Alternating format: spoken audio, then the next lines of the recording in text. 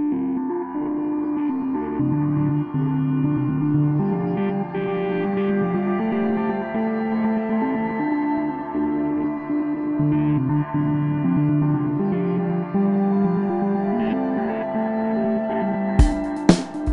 squeaky as fuck. My good chair that's at my desk doesn't squeak, but I can't keep rolling that back and forth. I need a good chair over here by this mic. Yeah, squeaking. I wish all I had was squeaking. Listen to this shit. Oh yeah, that's bad. It's like so bad. This chair is held together by fucking like glue and jizz. And I'm Q. And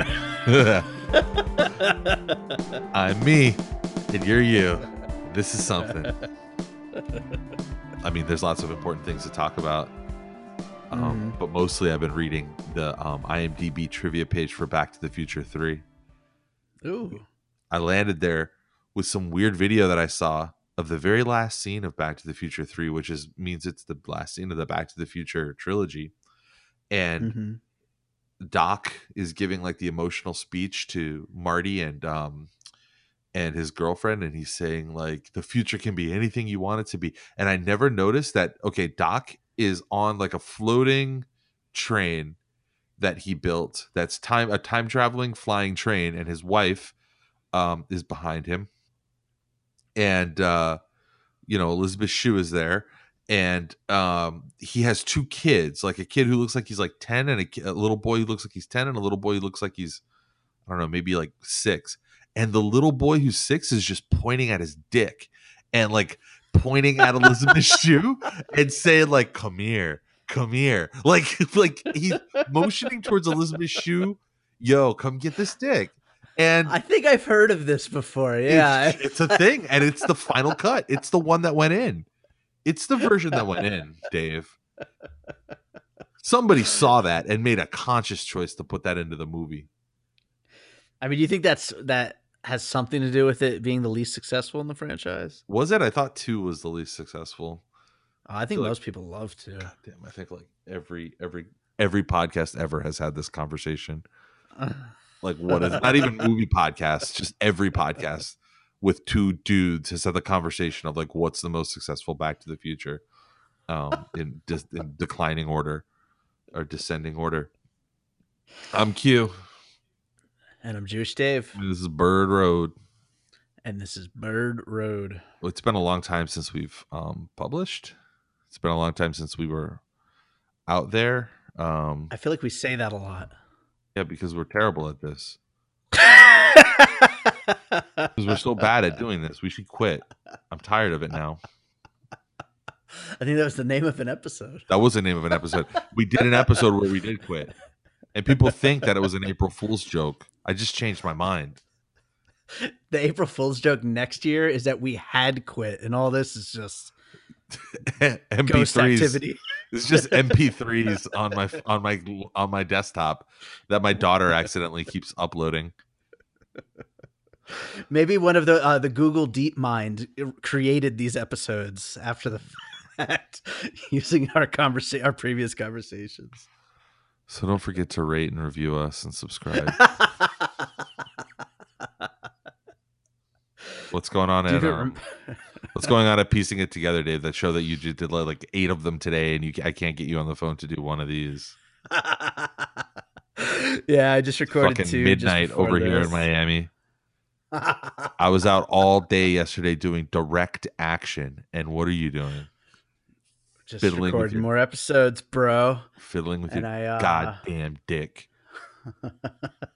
I just posted my first blog post on the Piecing It Together website. I made sure I could do that. You don't know how to write. What I don't know how to write. I've written a million things in my lifetime. I don't know about that. Mm-hmm. All right. You got to send that shit to me for proofreading, because, I mean, this is an All Points West joint. Oh.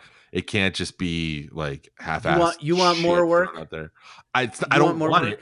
I don't want it. I want the brand to reflect the quality that we're going for. I don't want it to be your half-assed. How many episodes of Piecing It Together have you listened to so far? Pocono's pigeon writing. You're really testing out that mic, huh?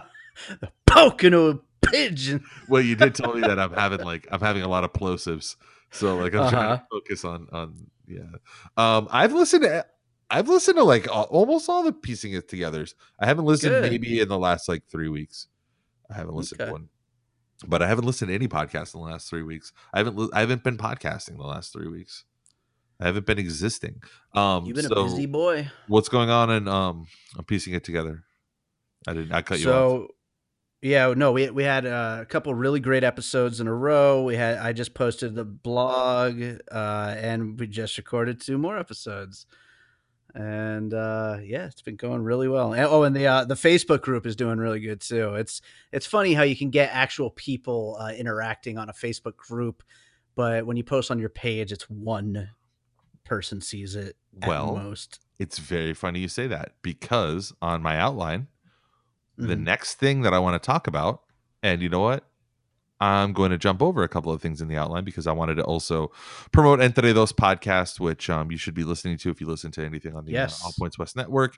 Last week, they're talking Copa Mundial, World Cup, and the cultural importance of that for kids who are being raised in bilingual households, specifically, Latin American kids. And I guess you could say European kids, Asian kids too. It's pretty much, World Cup is pretty much a big deal everywhere except in this country. Except where like hipsters try to pretend that they care about soccer every 4 years. So yeah, let's subscribe, rate, review Entre Dos. Honestly, I don't care if you subscribe or rate or listen to this show. At this point, what are you even doing here? I don't like. We're doing this show to make sure that all these other things happen within your podcast network. I think this is what keeps everything on track. So here's what's about to happen in my podcast network. I want to exhort everybody who's listening right now, if you're within the sound of my voice, subscribe to all those things, listen to all those things, follow us on Instagram, follow us on Twitter, join Jewish Dave's fun piecing it together group on Facebook. Like I would say equally active has been the Entre Dos podcast group, where there's all types of moms who are on that right now talking. That's awesome. It's incredible. It's incredible. You know what sucks? The Bird Road Facebook page. It's just garbage. And I'm going to do something live right now on my podcast. No, you can't, because our event invite is on there. So you cannot deactivate. We'll remake it. I'm shutting off the Bird Road podcast Facebook. Don't do it. It has no return on investment. The other day, how much investment have you put in? I'll tell you how much investment I put in, you simple son of a bitch. That survey that got 2 answers, and one of them was exactly. Me. I put thought into that. It was funny. Would Jewish Dave help out Q in a sticky situation? Because I couldn't embed the video where the Jamaican guy is jumping on the alligator's head and caving in an alligator skull to save his friend.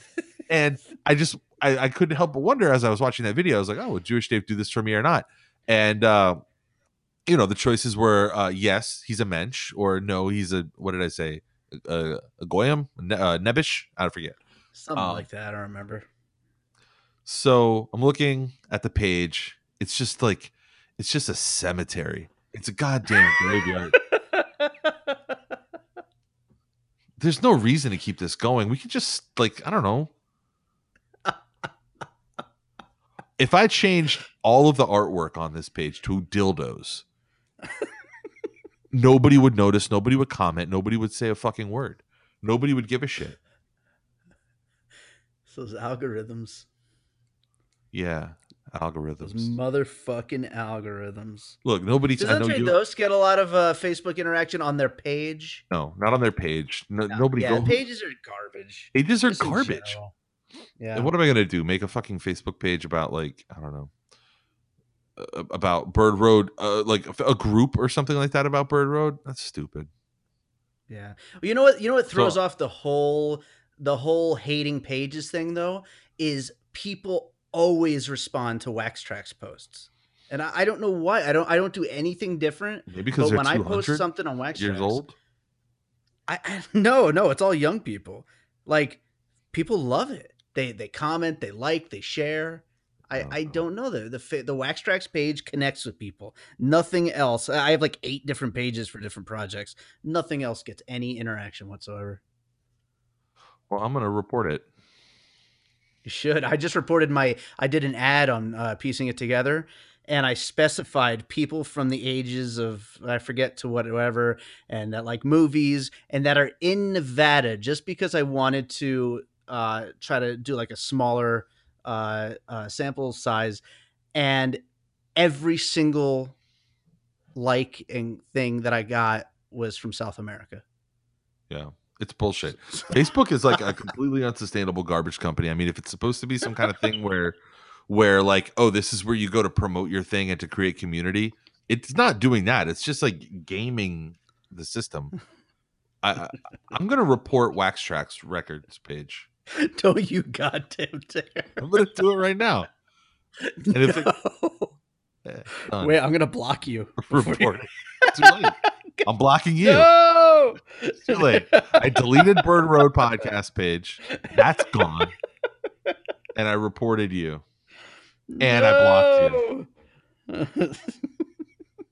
Tired of this, man.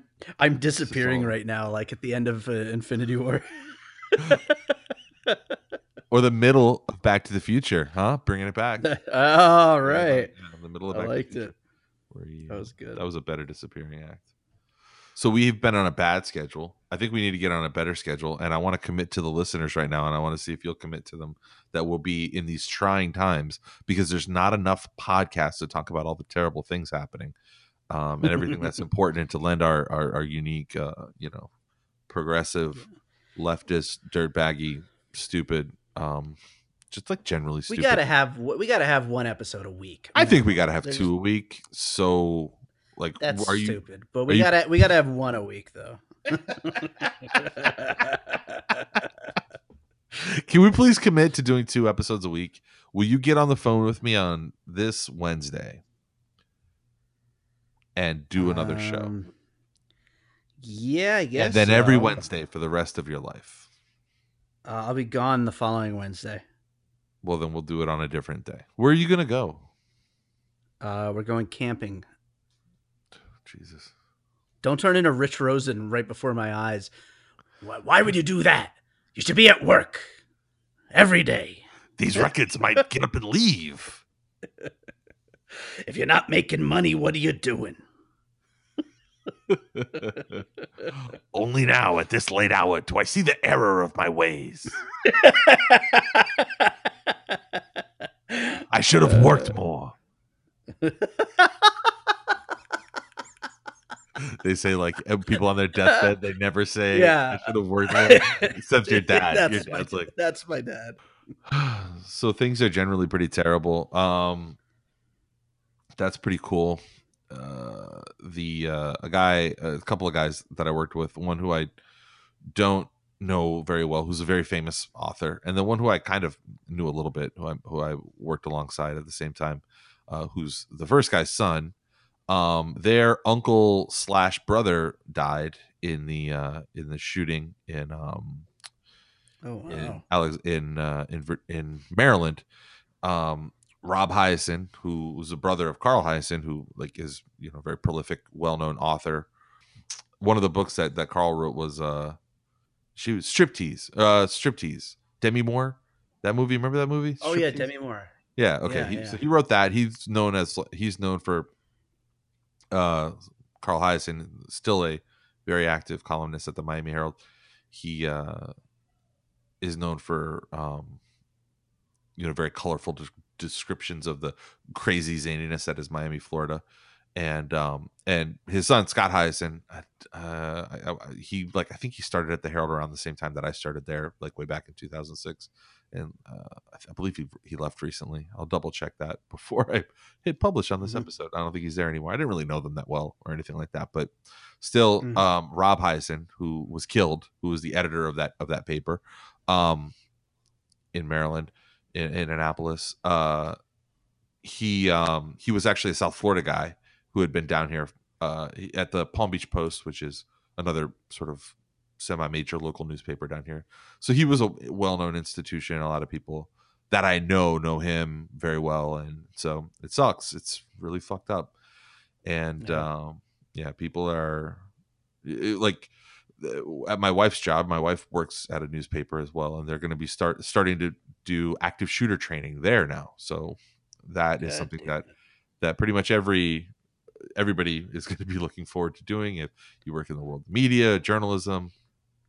And I know that there's a big debate going on right now about how much the discourse, I don't want to just say the president because it wasn't just the president, but the general discourse and hatred for media played into this guy who committed the murder, how much it played into his, I guess, decision, right? Because he had a long-standing grudge with this paper since, and this guy was clearly insane. Like if you go back to the roots of what he was beefing with the paper over, it was over a well-resourced, well-read, but pretty basic down the line article that profiled him and his weird obsession with a former high school classmate that he'd met on Facebook. The woman ended up having to basically pursue legal action to get this guy out of her life, and the article was just about that. It was all based on public record, and he sued the newspaper for defamation and went down a really long, years long rabbit hole of legal action, trying to hold this newspaper accountable for really only writing the truth about his situation. Right. Yeah. I mean, it was Yeah. not, there was, the judge said as much. I remember reading one of the final judgments where the judge basically said, yeah, there's nothing here to support the assertion that what they wrote was not true. I mean, so this guy was demented in his own way and had his own problems. I'm sure that we'll hear about as more details come out. But still, okay, this guy had a problem for 7 years with that newspaper, and he made the choice to do that now, to do what he did now. Right. So I personally think the coarsening of the way that people treat certain classes, media is probably, honestly, even with so much family and friends that I have in media is probably one of the most protected classes of all of the classes who are being marginalized. And it's not even a class, really. It's a profession, and you're sort of guilty by association, the same way that people treat lawyers like shit, the same way people treat other professions like shit. If you're in media, you kind of wear a little bit of shit on you, even though you probably shouldn't. You're answering for the sins of the worst of your profession, which is kind of, I Right. guess, what it's like to be a lawyer too, right? Sure. So uh nonetheless, I still think that we are dehumanizing a lot of people. And I think that when you look across the front page from Thursday and you look backward one day, the front page on Wednesday before this tragedy happened, um, the news item that had gotten knocked off the front pages obviously was the treatment of the children of people who were seeking asylum at the Right. southern border of the U.S. Right, and if you follow that same line of logic, you see that it's like a psychological thing that you have to do, where you have to go down these logic trees so that you're okay with it. Like you have to, people throw around the word dehumanize, but like, yeah, that's what you have to do. You have to Right. take away the humanity and the agency from these people. Later in this episode, we're going to talk to Tomas Kennedy from the Florida Immigrant Coalition, and we caught up with him on Saturday well, I specifically, you didn't bother to get on a plane and come meet him or anything like that, but I caught up with him at a direct action, at a protest in here in Miami, and we talked about exactly that, the treatment of these kids and a lot of the issues pertaining to that. He has some good stuff to say, but um, yeah, this is the direction that it's going in. I mean, Yeah. it's not going to get any better anytime soon. I mean, if you can talk yourself into being okay by doing all the moral, ethical backflips that it takes to be okay with the kids being in the cage, you're for sure going to find a way to make yourself be okay with reporters getting gunned down and like not Right. ever holding accountable anybody who might have been a part of the decision making process of the person that did that. Well, it's all part of the tribalism aspect of today's society, and they're going to do whatever they can to make sure their side is right in any given situation, whether it's those kids or whether it's the shooters or any of that. Yeah, and it's that's exactly it too. It is tribalism, but it's like it's only two tribes, and they're set up so Right. differently. I mean, they're geographic, and I mean, as we're sort of transitioning into the story, I wanted to talk about in the A block. First of all, wanted to give ourselves kudos for calling out the campaign of Alexandria Ocasio Cortez when not a whole lot of other people were talking about that campaign, coming Mm-hmm. off the heels of the like punch in the mouth that Nevada progressives took 3 weeks ago. Who was the one lone bright spot that we both talked about that night when we, Yeah. or the next day after that tough primary day, was this candidate Alexandria Cortez Ocasio Cortez. You know who she is now, either Sure. because you listened to this podcast and we talked about her in our last episode, or because of her incredible primary win last week. What you're more like kind of jacked into the, I guess, the conversations in the like the groups, like the proper groups over there, whereas I am not here in Miami. I'm just doing my thing and like kind of living my life and talking shit on this podcast with you. I mean, was there any kind of conversation, exaltation, celebration after Alexandra AOC, as they've been calling her, Alexandria Ocasio Cortez, defeated Joe Crowley in the New York 14th district primary? Yeah, I mean, I really wish I could be more positive, but there was definitely a momentary, celebration of that, and like, wow, we got some progressive, ideals at least through a primary. But it's just everything has been so bad, and everything has led to more fighting, and so it's like any short-lived victory, and it is just a primary. Like, I'm very excited that she won, but it's like it's a primary, and it seems like there's just still so much fighting within this party, and the people that are more on the progressive side of things, I just I don't see how one win is going to help pull these people back together. That's where my negativity comes in. Yeah, it's and the thing is, I would love to see it if what all of the okay, so today, I think it was on Face the Nation, Tammy Duckworth, the Democratic senator from Illinois. I get, I'm paraphrasing, but she basically said that a campaign like Ocasio Cortez's would not work anywhere in the Midwest, right? Because Mhm. we should not try to export that campaign model or that candidate model into places where it won't work, which is fair. Like I Exactly. can I can see Yeah, that's that fair. in maybe like a place, I don't know. Like I'm thinking of Georgia and the guy whose fucking name, who they dropped like $20 million on his runoff, or I'm sorry, on his special election, the most like expensive special election ever done, to try Ossoff, John Ossoff, yeah, literally if you poured milk onto toast was this guy, and trying to get people excited about that.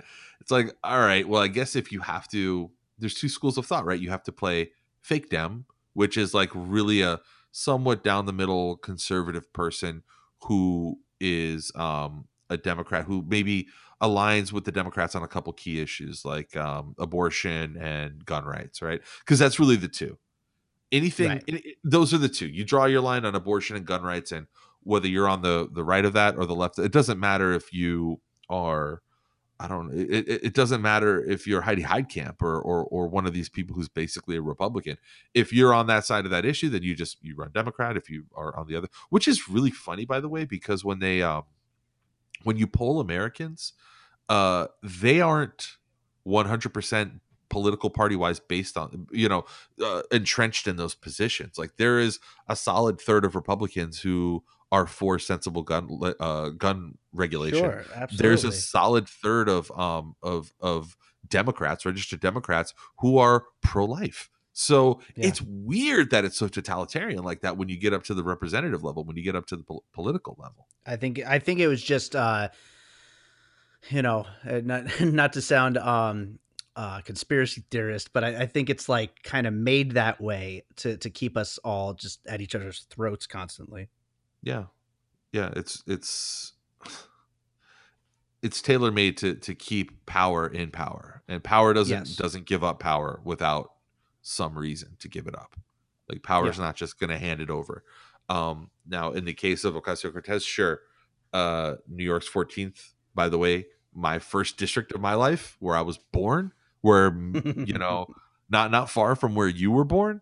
Hmm. Yeah, that's a place where no shit, it's gonna be like it's gonna react better to that. But then, okay, why can't we get more similar sort of galvanizing characters like her in places like Southern California or Yeah.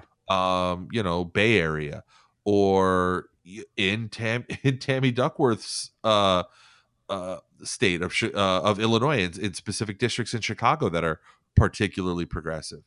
Why can't we get a more progressive pool of candidates here in Miami? That is Hmm. a burgeoning place for that. Why can't a single progressive get any kind of funding and get out of, or a party recognition, and get out of the primary in all of Southern Nevada?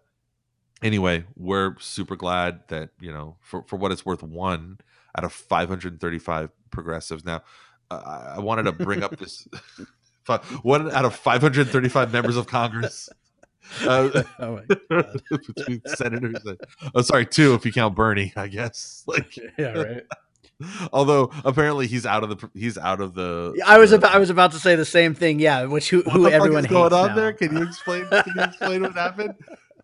I don't You have know. to. I don't. uh, What happened with Bernie? Like, why do people say that he's out of the? He's out I of don't the know. They team. they say Is he? Is he? yeah. They Is he got say his DSA card revoked? yeah. Apparently, I don't even want to go into it, or I'll make my blood boil because it's like what do you people fucking want? You know, like what is going to make you fucking happy? Oh God. So the thing was that he defended. Well, you told me this, right? He defended. He defended, or no, he opposes the incivility that comes with Yes. confronting people in public, right? Yeah, what he basically said is that we've got bigger issues than to worry about Sarah Huckabee Sanders being allowed to eat at that restaurant. This is And the classic thing where he gets shit. Um, like when he told the girl, remember when the girl stood up and asked him, like, okay, if I am a progressive, a believer in a socialist platform, and a young progressive, and I want to run for office, a young Latina, what should I do? And he goes, well, look, first, doesn't matter if you're a woman. It shouldn't matter if you're a woman. It shouldn't matter if you're a Latina. It should matter about your ideas. Your ideas and what you want to do are the thing that should matter the most. That got turned into Bernie Sanders doesn't think women or Latinas should yeah. be able to run. Which is fucking brilliant. That's such brilliant turnabout. And you're seeing this shit right now with Ocasio Cortez, because like this fucking guy John Cardillo. Okay, so Tammy Duckworth, whatever. If you're sort of a centrist Democrat who's been enveloped by the National Party and turned into one of the heroes of that party, which she is. Tammy Duckworth, it bears noting, is also a actual hero. She lost both of her legs fighting for this country, so she's an actual real hero. But come on, she's also part of the establishment. She fits the mold in a lot of ways that Ocasio Cortez doesn't. So the Democrats would love to have a person like Ocasio Cortez in their fold now, but they definitely weren't there at the time when she was running against one of their favorite sons. So she's going to get some shit from Tammy Duckworth, who said, that kind of campaign's not going to work in the Midwest, which I call bullshit on, because I think, number one, who won every single fucking Midwestern state in the Democratic primary? It sure as shit wasn't Hillary Clinton, and she sure as shit didn't carry them during the general either. Mhm. Michigan, Ohio, Wisconsin, Iowa, they all went to Bernie. They all went to the candidate who is not slick, a beautiful 28-year-old young woman, and has nothing aesthetically pleasing about him except for his ideas. Yeah. Purely ideas won in those states that, by the way, ended up being supposedly her firewall, right? Hillary's firewall was those states that I just mentioned. Right. Yeah, And yeah. she got her ass kicked in them. I mean, comparatively, she lost by 20,000, 30,000 votes here and there in different states. Cumulatively, she lost by, I think, maybe 100,000 votes in the three states that she would have needed to win. You wouldn't say that's an ass kicking. Those are fucking Democratic states. Yeah, they're swing Yeah. states, man, but the worst candidate that's ever run for any office in this entire country. I mean, worse than the dude in Illinois right now who's running, who's an avowed Nazi. I mean, Donald Trump, I would literally take the Nazi over Donald Trump. At least Nazis like know how to get shit done. Like fucking A, man. Like At least they stand for something. at least this guy stands for something. Fuck. Um Yeah. Yes. Okay. Let me just clarify that last statement in case anyone takes it out of context. I absolutely think that the president is a worse candidate than a Nazi. Yes. Absolutely, 100%. You know what? Let me get out in front of it right now. Let me just get out We in front of it. we make jokes on this show sometimes. We make jokes on this show sometimes, but this is something we take seriously. Donald Trump's worse than a Nazi. That's the other one too. Have you been privy to this whole fucking the civility conversation that's happening in the zeitgeist right now, and then the Yeah. fucking like whether it's okay to use the word Nazi or not conversation? Oh my lord, yes. So How do you feel as a Ashkenazi an Ashkenazi Jew? You want to put me in an Ashkenazi zoo? I'm putting you in the Ashkenazi zoo, and people are gonna throw bananas at you. I'm gonna charge an extra $20 for people to feed you a little piece of lettuce, and you'll like eat it very gingerly from their hands. And you'd be like a little horseradish sauce, maybe would be nice.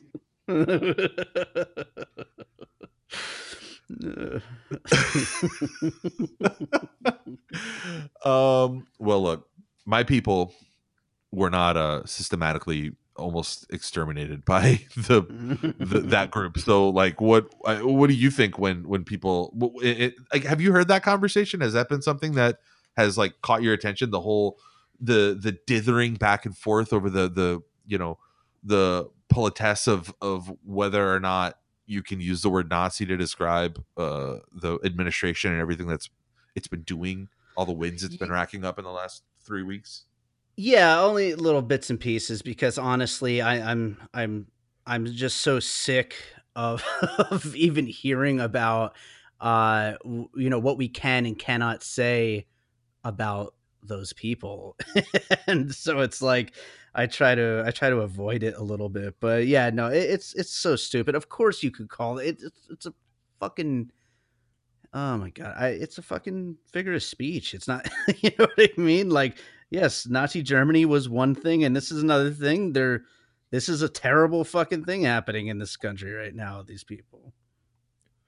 I mean, I don't What else is think there? first of all, like the fact that you're supposed to be polite to an entire class that ran on the whole fuck your feelings Mm-hmm. uh Yeah. as aesthetic of we don't give a shit what you think, fuck you, and then it's like, yeah, but don't call us Nazis though, that's mean.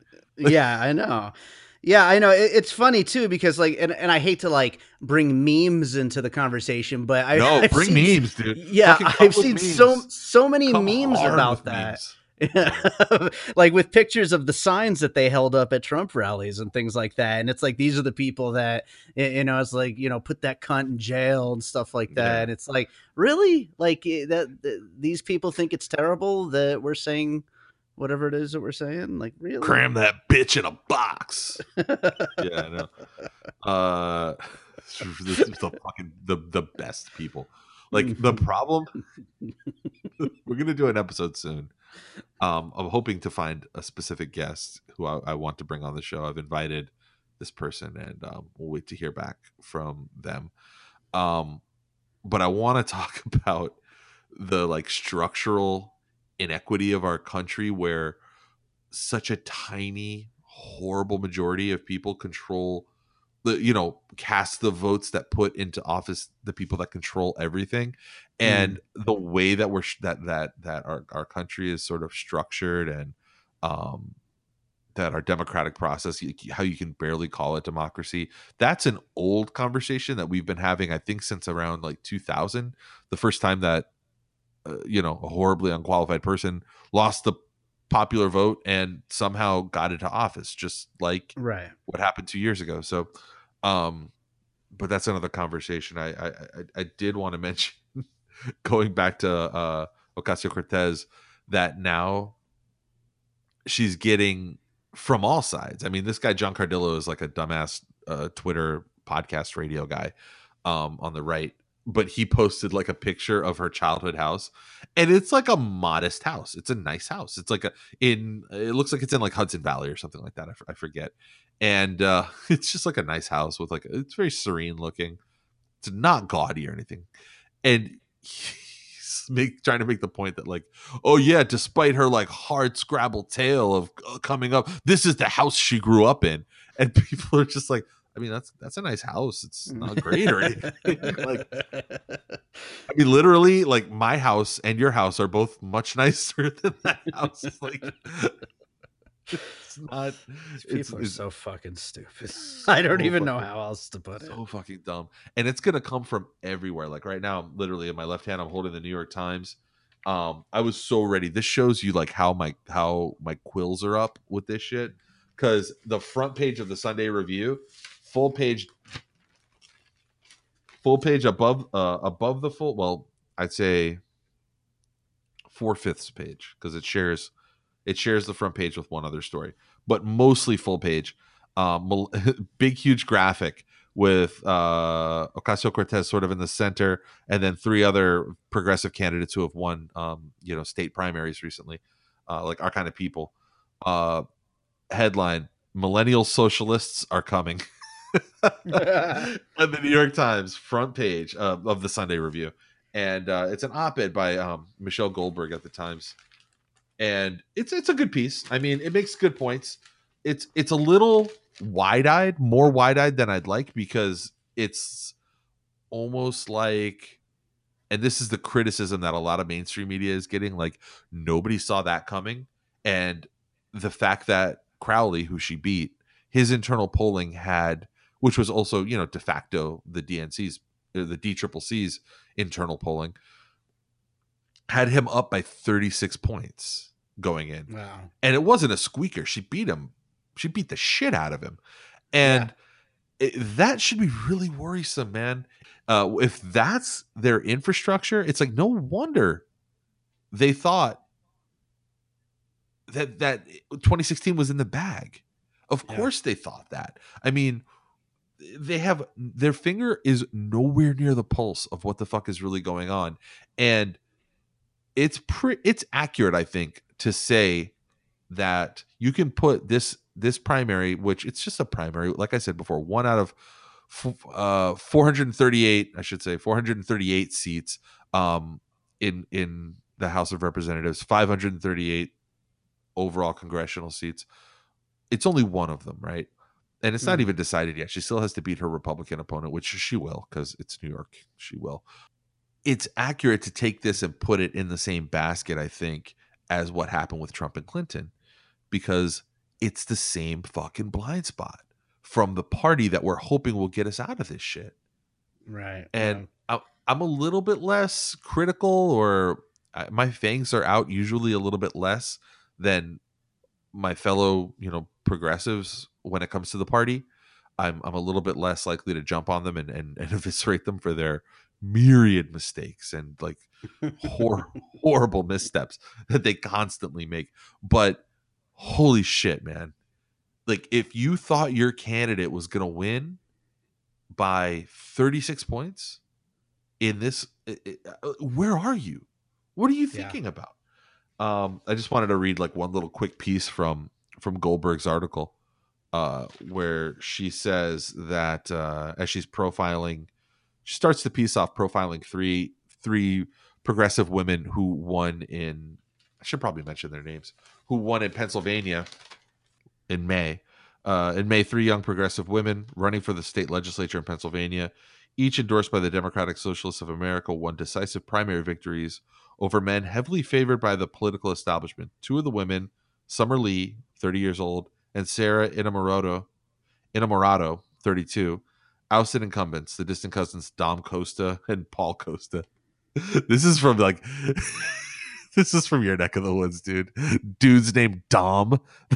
Like, yeah, Pennsylvania, of course. In Pennsylvania. I bet he Dom loves Costa. pierogies, this guy.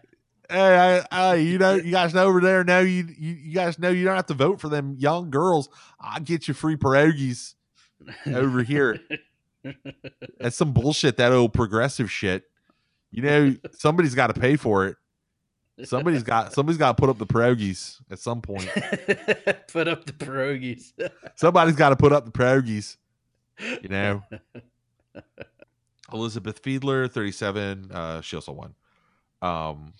She has a cool story too. Whatever. Go to the NewYorkTimes.com and read this story. I'm not going to read the whole fucking story for you. Get your own subscription. I'm not giving this shit away for free.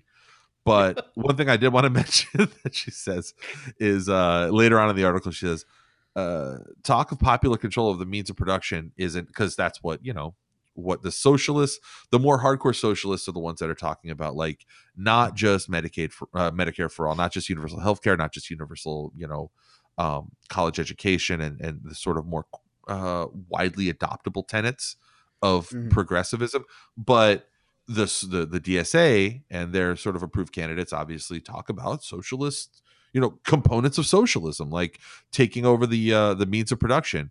And as she points out, she being Goldberg, that's anathema to many older Democrats, even very liberal ones. Plays a lot better with the young. One recent survey shows that 61% of Democrats between ages 18 and 34 view socialism positively. The combination of the Great Recession, the rising cost of education, unreliability of health insurance, and the growing precariousness of the workplace has left young people with gnawing material insecurity. They have no memory of the widespread failure of communism, but the failures of capitalism are all around them. And that's a really good point. One thing she doesn't mention is that, hey, by the way, some success stories of socialism are right across the fucking Atlantic, if you look, and right across the northern border too, where there is socialized medicine, where there is socialized education, where there is a stronger, you know, public safety net. And people, when they fall, they don't fall so fucking hard and shatter every bone in their body on the way down. Again, a lot of wide-eyed naivete by the New York Times, who only now on Sunday in the Sunday Review decided, like, oh shit, we look like morons because we didn't even know that this candidate was within striking distance, and we had only mentioned her name. They'd only mentioned her name 2 times in the run-up to the primary. Wow. So, and neither one of the times that they mentioned her was she the subject of an article. She was just kind of mentioned in a roundup or like notes, things like that. So she was an unknown, fucking same asshole who I hate on I hate listen to the Slate Political Gabfest every fucking week, because there are occasionally things that I learn that I would like to know. But this fucking David Plotz, the main host for that show, again, like when he's talking about this race, makes a point of saying that he doesn't know if he's pronouncing the candidate's name, Ocasio-Cortez's name right, because he's never actually heard it spoken or said it out loud. I just want to like reach through my fucking phone and throttle these people, dude. Virtually every Supreme Court. I don't know. We'll do a quick roundup. Every Supreme Court decision, a disaster. They're gonna fucking nominate a fetus who they've genetically engineered to live 140 years and do nothing but read George Will columns for the.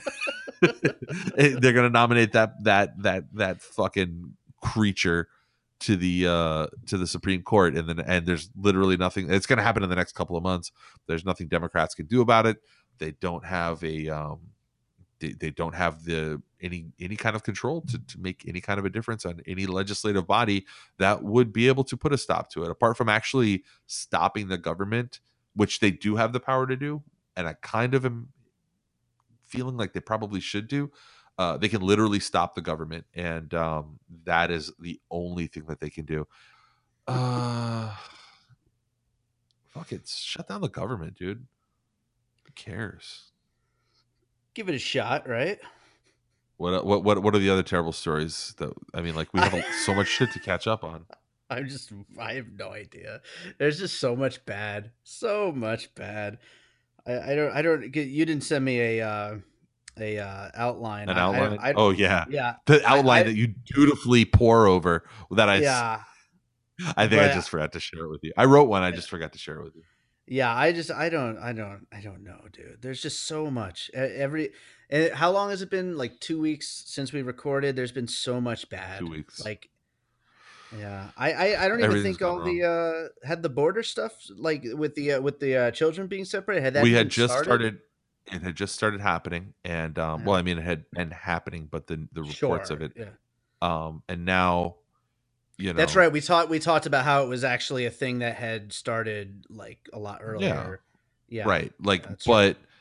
but it, I don't know, man.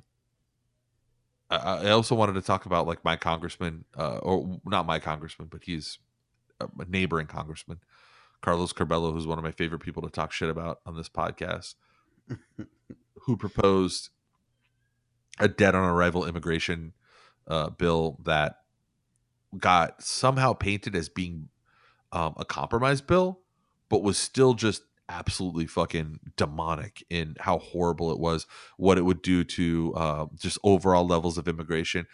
You know, this whole thing about trying to limit legal immigration, also because that's the next step, by the way, is Of immigration. course. You know, it's not just going to stop at illegal immigration. It has Of to, course not. Yeah. so this whole thing about that, what's funny is these are also people who purport to be these serious economic minds. I don't like the people who are the stewards of the economy and are going to keep it, you know, strong and go. You know what the strongest economy in this country is? California. That has the fucking most immigrants in it, Yeah. and illegal and illegal. Um,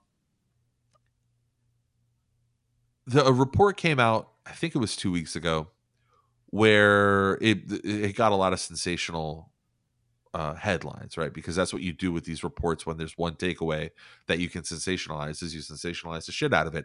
And the sensationalized headline was, white people are dying, and I mean it's accurate. What it was showing is that the population growth has slowed amongst the cohort of white people throughout. I think this was defined throughout the Midwest.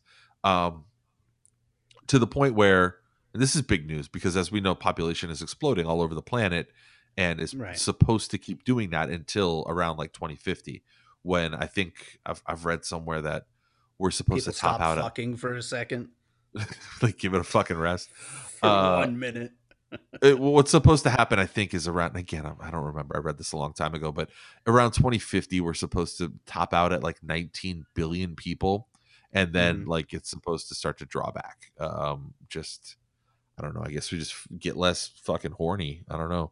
But anyway, one of the first populations globally, I suppose, after the Japanese, to start their population decline is white people in America, right? Mhm. So overall, I think that the sort of the like the white nationalist crowd knows that, and that's, if you ever like put on some boots and go trudging through white nationalist Twitter, you're gonna, and like MAGA chud Twitter, you'll see a lot of the, like, the 14 words and the 1488, Heil Hitler crowd. That's one of their big issues when they're talking amongst themselves, is securing a future. That's actually literally the words for their main slogan, is like securing the future for their white children or whatever. And it's a big issue. Their fertility rates, they talk about it all the fucking time, and with good reason, because for a long time white people have been becoming less and less fertile, whether you talk about it being due to an apathy for religion, or just the general economic circumstances that make you not want to have kids, or just, I mean, people just don't want to have fucking kids. Like, most people don't. Overwhelmingly, most people shouldn't. Like 8 out of 10 people should not have kids. What and about me? and Should like, I have kids? No, never. You should Good. barely have a dog. Poor Sadie. If it wasn't for like that Gina is there, at least somebody to worry enough to make sure that the dogs get fed, like I would be reporting you to child services. So and you left your cat with me. I feel like he was never really my cat. That's true. He was the world's cat. He was never really your cat either. He called no man master, that cat. So circling back to my point about white fertility and immigration and the economy, the most basic tenets of economics tell you that you need people, and you need young people, and you need healthy people, and young people tend to be healthier generally. You need to counteract any aging population with even more people who are younger. Guess who's younger? The immigrants. The immigrant population is far younger than the average population of our country. And they are also coming here specifically to do labor.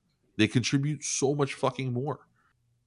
All right, so next up, let's hear from Tomas Kennedy, the Florida Immigrant Coalition.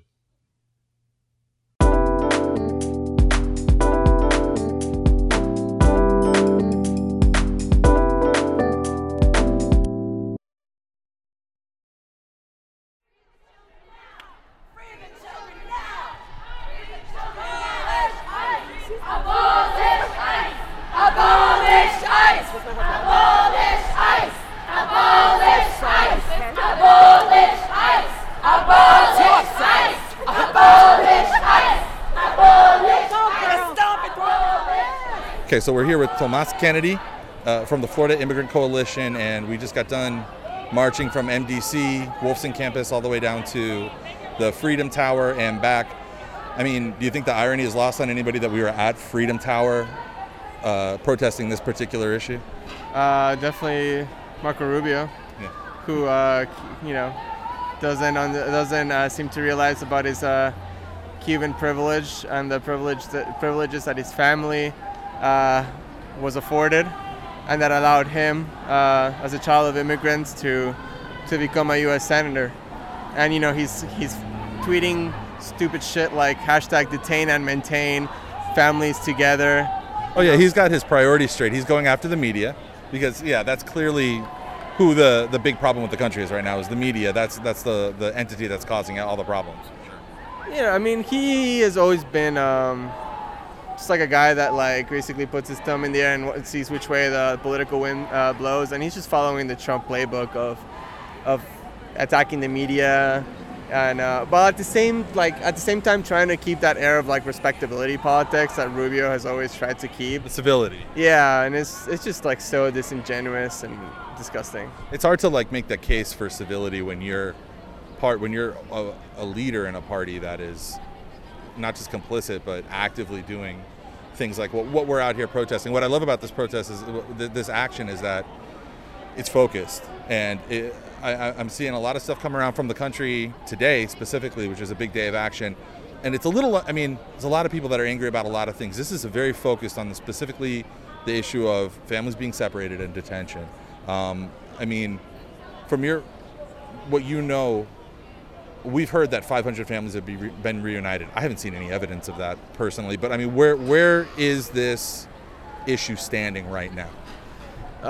So that's a very nebulous sort of like gray area. Trump signed an executive order reversing the policy that he ordered.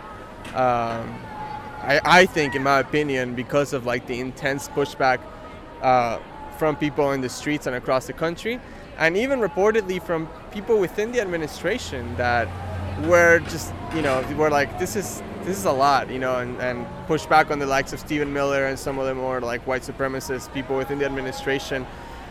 But we're also, it's hard to say what their actual like plan is for family reunification.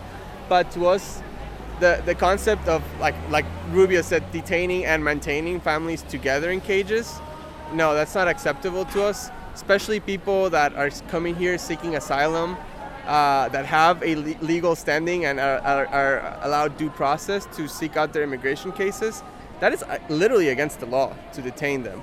But even people that are coming here, crossing the border looking for a better life, they shouldn't be detained like criminals. They should be given caseworkers. They should be given a chance to proceed with their immigration cases in a fair and humane way, so they can make their case to stay here. And of course, there's a larger problem of passive comprehensive immigration reform that is humane, that allows the 12 million people that are here currently undocumented to stay here and gives an actual path to come to this country.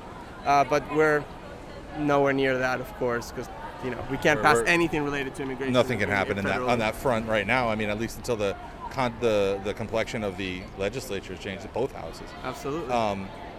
It's crazy though, because I think that the biggest, just on social media and meeting people and talking to people and being active, I think the biggest pushback I get is the law and order rule people, and the people who say, go back to your country. If you want to subvert the laws, why don't you? I mean, we've got people right across the street that have a sign that says that in Spanish, more or less. I feel like people have really short memories when it comes to the U.S.'s involvement in Central America and South America. I mean, it's not like all of these problems in the Northern Triangle happen in a vacuum, right? Yeah, I mean, so in terms, I work for the Florida Immigrant Coalition. We actually developed a political education curriculum that deals with the root causes of migration and the transnational implications of U.S. involvement in our home countries, and frankly, capitalism and the ramifications that it has had, from places like, Chile and Salvador Allende to Guatemala and Jacobo Arbenz to, everything that's happened to Haiti, which has been a decade span of, military intervention and foreign corporations going, like the lumber companies. Yeah, even logging has decimated. That has decimated, the environment there, operating without any sort of regulations. It's happened to almost, in my home country in Argentina, the Dirty War, where 30,000 people disappeared. That was done with the blessing of the United States government until they overstepped and went into a war with England, but that's a longer story. But what I'm saying is that, that's a story that's never told, and we've never taken accountability as a country for the damage that we've done to Middle Eastern countries. What we've done to Libya, and all these Muslim refugees that are coming. Iraq, Syria, and our process of accountability is setting up a Muslim ban, banning these people, a whole section of humanity coming because of their religious identification. So I think it's pretty disgusting, the lack of historical recognition of what we've done. Well, but these are people also who don't remember what their president tweeted a week ago that contradicts what he tweets today or tomorrow. So I guess we can only expect so much in terms of memory there. Absolutely. Our president's an idiot. I mean, it is what it is. Yeah, it's almost like it's great to see this because it gives an outlet for the anger. It gives an outlet for people to do something. But what else can people do? I mean, what are other forms of direct action that people can take? So, marching is good, but like I said earlier, don't just march organized. Get involved. Seek out local organizations that are doing the work. If there aren't any, make your own. Actually hold meeting spaces where people can build. Contact your local elected officials. Get involved in candidate campaigns of people that represent your values. Even if they're long shots, if you feel like they are standing with you, look at Ocasio-Cortez and what she did in New York. A young Boricua girl, 28 years old, just beat the fourth most powerful Democratic candidate in the country, and that's not always going to happen, but it can happen. So just actually, don't just come for the photo op, actually get involved in building the infrastructure to set up networks that can really organize to take governing power, because that's what we need to do. We need to build policy. It's stagnated from the state, federal, sometimes even local level. And if you can pass something locally, sometimes it's preempted by the state, as we see here in Florida. And don't expect anything to happen in the judicial branch anytime soon either. Now. Exactly. I mean, Trump has stacked the courts. So the path is through direct action, making people feel uncomfortable, but electoral. We have to take governing power if we're gonna move policy pieces. It is. So what vote. it is. Get out and vote. Yes. Yes.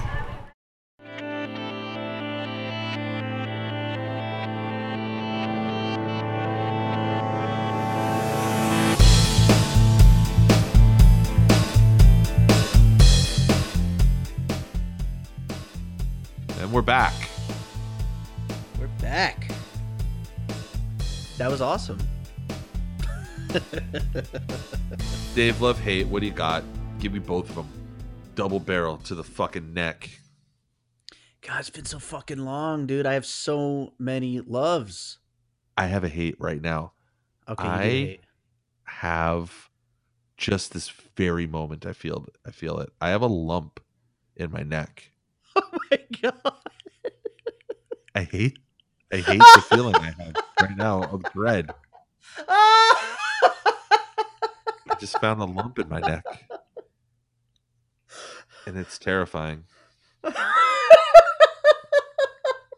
It's so much more than just like a surface level thing. It's deep in there. It's part of my biology. It's connected. Did you I don't know seriously what I'm going to do about this. I just found just this second crossing my arms in such a way where I kind of have a thoughtful countenance with my like my index finger and my middle finger on my chin. I reach back around behind my ear, just like maybe 3 inches under my ear, on my neck, and there's a problem. Oh, and when I push on it, my lowest rib hurts. That doesn't seem like those two pieces of my body should be connected. Why would a lump in my neck affect my rib and make it have like a nerve pain? I'm so worried now. Hey, I'm going to calm you down right now. We're all going to die. If it's really bad, I'm going to have to take over Bird Road. The moment I die, there will never be another Bird Road. As soon as my credit cards are shut off, are toggled off, and our hosting account goes down, it'll be like Bird Road never existed. I want you to know I'm laughing like this, but I'm genuinely worried. I'm very genuinely worried too. I'm the one with the fucking lump in his neck. I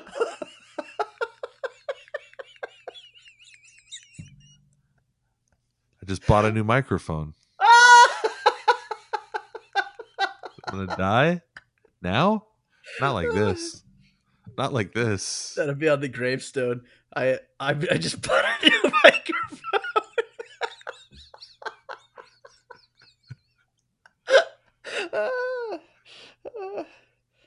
In The Matrix, that was always the line that fucked with me, was like the girl Twitch or whatever who dies, she dies in a really stupid way, like they fall into a trap and at the end of The Matrix and the blonde woman gets killed and she just looks up and she's like, not like this, not like this. And I was like, oh man, that's chilling. This is supposed to be like a fun action movie and all of a sudden I have like existential dread. What was the line in Death to Smoochie when the guy's falling? I never got to see Paris.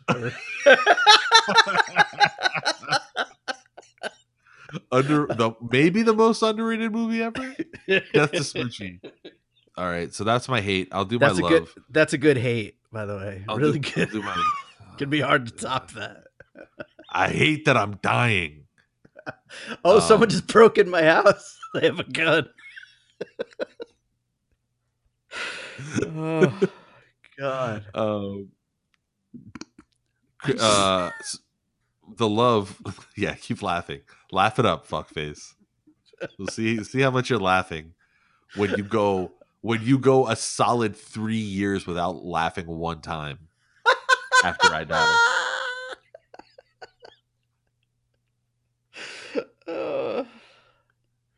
People don't know this from listening to this podcast. They probably think that you're just out there laughing at everybody's jokes. There's only one person in this world that makes you laugh. That's me, baby.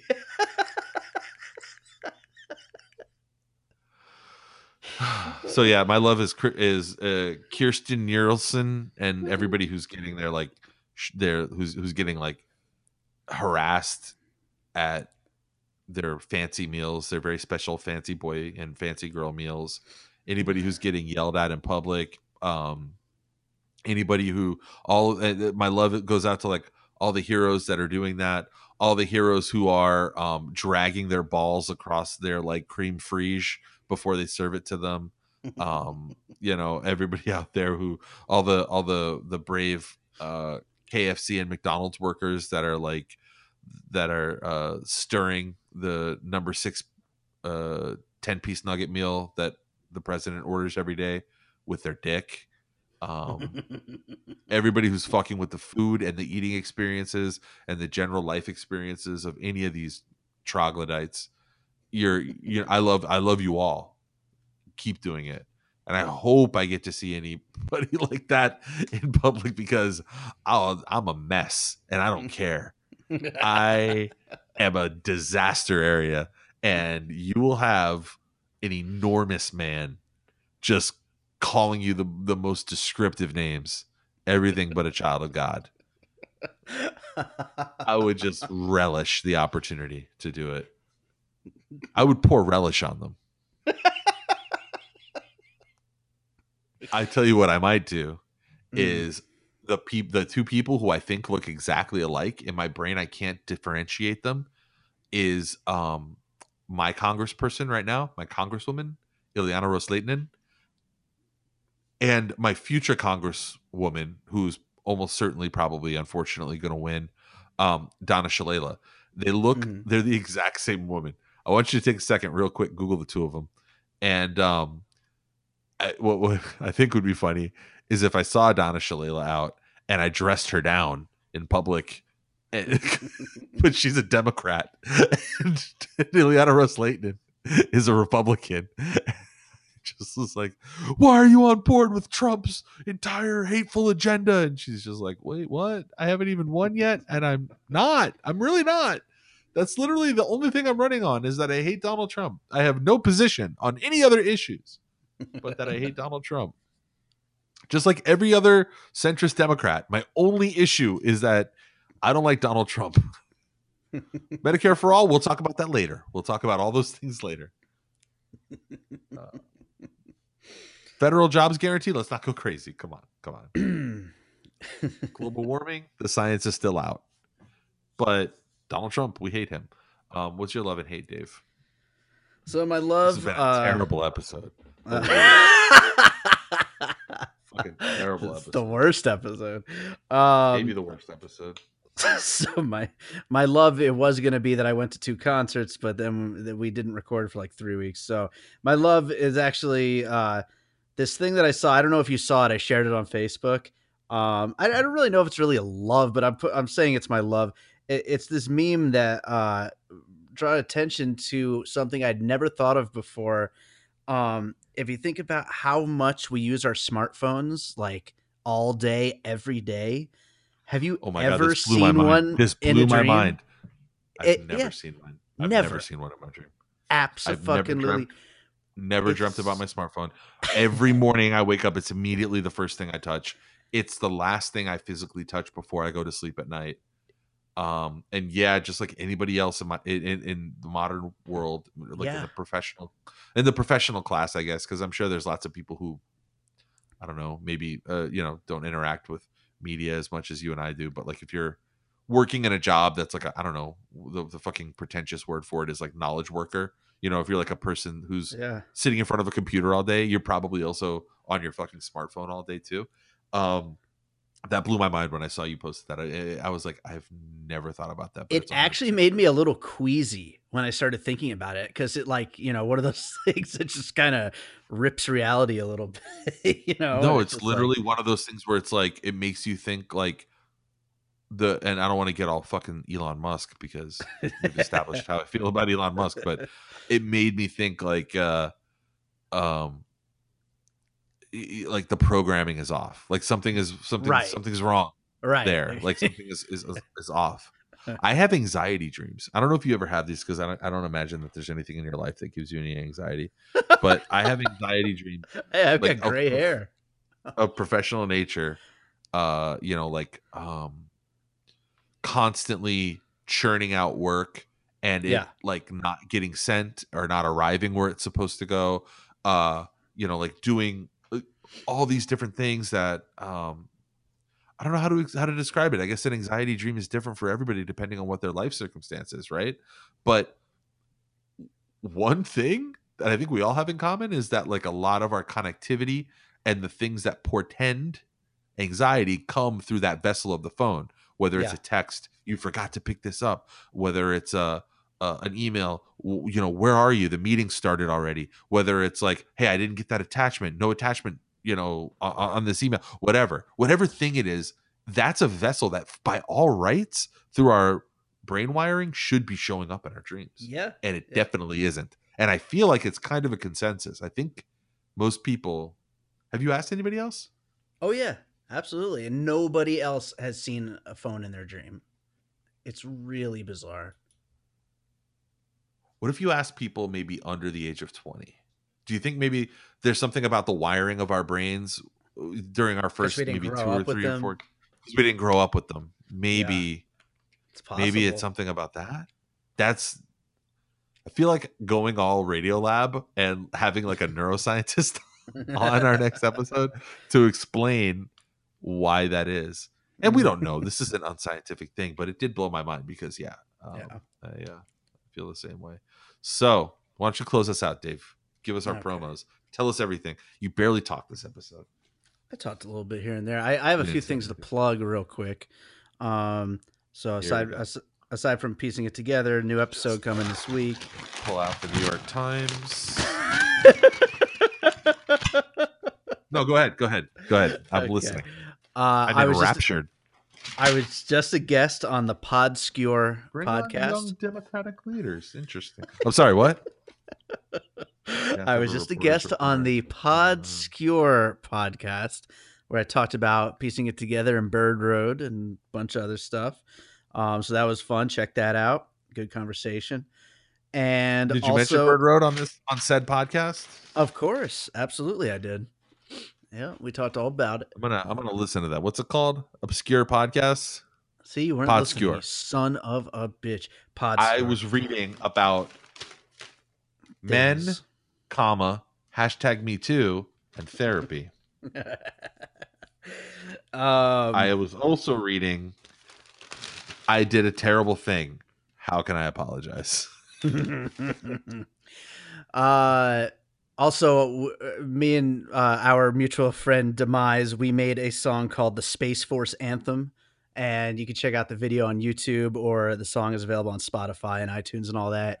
And listen to it with ridiculous. The caveat that it came out within 96 hours of the relevancy of that joke. Yeah.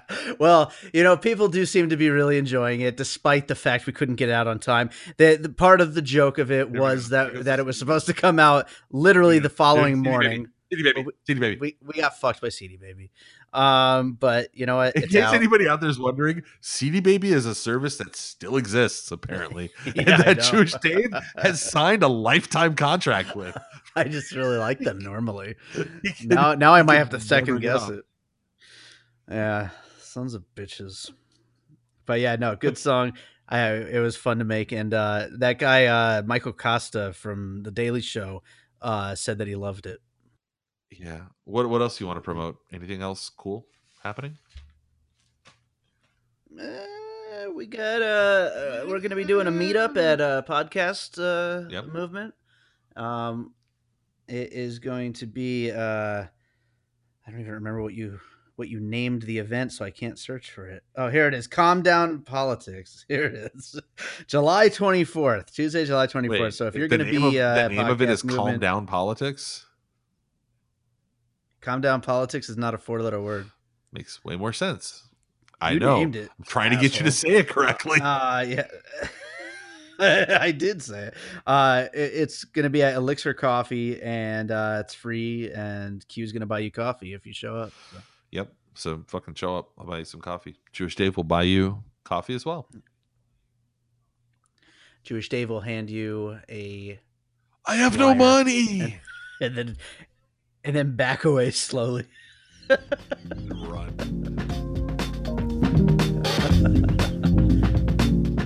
Really quick before we sign off, we just wanted to say thanks again to our guest, Tomas Kennedy of the Florida Immigrant Coalition. Again, you can check them out at floridaimmigrant.org.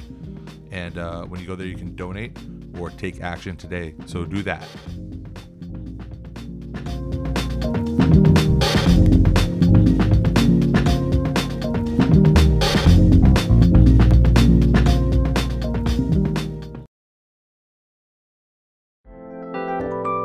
And all points west.